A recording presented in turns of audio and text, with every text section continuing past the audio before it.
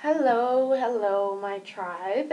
My name is Shemaine Linney. I am fitness and nutrition expert and owner of Shemaine's Model Health.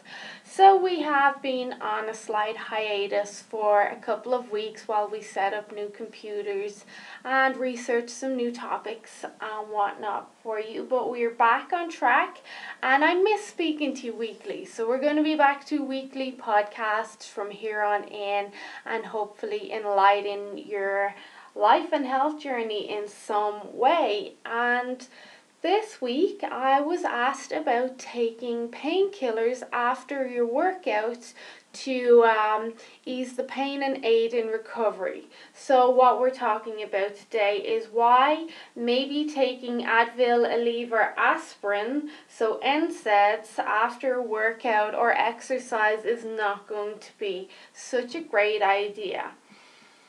It actually is more popular than you would believe, especially in the fitness world and competitive world, for people to take NSAIDs right before or right after strenuous activity. Actually, there are some personal trainers and athletic coaches out there who do recommend this to their clients by saying that it would help reduce inflammation and facilitate recovery. But this is horrible advice to give to anyone, especially your client, because the truth is that the science overwhelmingly supports the opposite. There are many studies that show taking NSAIDs before, during, or after exercise actually results in less muscle adaptation or growth. And over time, this can actually contribute to the speeding up of soft tissue damage. So, what is an NSAID? NSAID is an acronym for non-steroidal anti-inflammatory drugs. These include over-the-counter drugs like Advil, aspirin, Aleve, and there are a couple of prescription drugs as well, like Voltaren, Lodine, and Daypro. And if you go online, you can find a full list of what they would be. NSAIDs basically work by reducing the COX-1 and COX-2 enzymes, which play a key role in making prostaglandins. So this basically means, in layman's terms, is the body's natural system of inflammation and pain becomes blocked since prostaglandins play a key role in the modulation of inflammation. So you would think that less inflammation is a good idea, but not all the time and not in cases like this, because inflammation is a very important signal that the body relies upon to tell it where it should send resources to heal, regenerate, repair, and adapt or grow. So without this signal, your body simply wouldn't recover well from any trauma. And exercise basically is a small amount of trauma. It puts your body under tremendous stress. And this then trauma facilitates a recovery reaction, and then that rolls over into adaptation or growth of new muscle. But exercises loses some of its effectiveness in the presence of NSAIDs. Studies have shown that long-term use of NSAIDs with exercise actually reduces protein synthesis, and this is what we need to help muscle growth. And another study showed that the presence of NSAIDs can actually decrease strength. So inflammation, when unchecked and unbalanced, is the root of most of our chronic diseases nowadays. We know if we've got inflammation, it generally is not a good thing. But there are some inflammations that are good, that we rely on to stay healthy. So completely blocking the inflammatory process is not going to be a good alternative. Instead, you'd want to make sure that you have a healthy inflammatory response. And how do we do this? Generally, we do this through exercise and nutrition.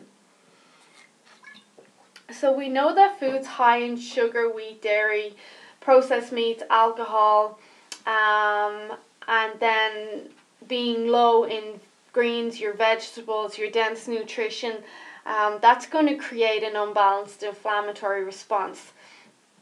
Average diets are also low in omega-3 fatty acids too. So supplementing with omega-3 can help reduce systemic unbalanced inflammation, along with other natural foods and herbs that are out there. And you can generally find these in your local health store, and even some grocery stores are doing pretty well nowadays with their organic or natural food aisles.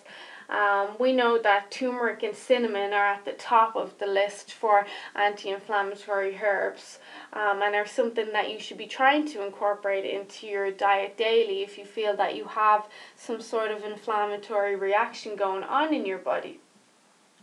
Then when it comes to exercise, we know that exercise does create inflammation. It's a response from our body because we put our body under stress. But then improper form and techniques can add to this inflammation, so can increase the inflammatory response. So where your joints might be imbalanced, or you might have pain or dysfunction, then you will be getting too much inflammation in that specific area, and then that can lead to chronic pain, especially if you're overdoing it with exercise. Although frequency is important, if you're overloading or putting your body under these high intense exercises on a daily basis, then this can then overproduce inflammation as well. So that makes dealing with recovery a priority over adaptation. So if you're heavy weight training every day, then all your body is going to focus on doing is trying to recover. It's not going to focus on building new muscle and adapting. So the right kind of exercise will produce the right kind of inflammatory signal, which then will result in your adaptation or your stronger muscles. And then there are studies as well that show that the right balance of prostaglandins is quite anabolic too. So that's going to basically send a signal to your muscle cells to adapt and to grow. And that's not saying that NSAIDs don't have their place. For acute injuries, they provide relief and are well tolerated for short-term use. For chronic long-term pain, however, they might be detrimental. Instead of reaching for your bottle of Advil, maybe you could find out what the root of your pain is and find some sort of natural cure that's going to help you with the inflammation and pain relief. So make sure that you're exercising properly and that you're eating anti-inflammatory foods, and then we can try avoid NSAIDs that are unnecessary in our daily diet, unless you are suffering with severe pain and you feel that is the only option would be to supplement with an NSAID. But I hope you found that enlightening, and if you have any questions, of course, shoot them at me. You'll find me on Facebook at Shemaine's Model Health, or also on shemainesmodelhealth.com. And if you have any topics or questions that you might like me to address in the future, do, of course, share this with anyone that you feel may benefit from it. And I look forward to chatting with you soon. Have a happy, healthy week. Bye, you guys.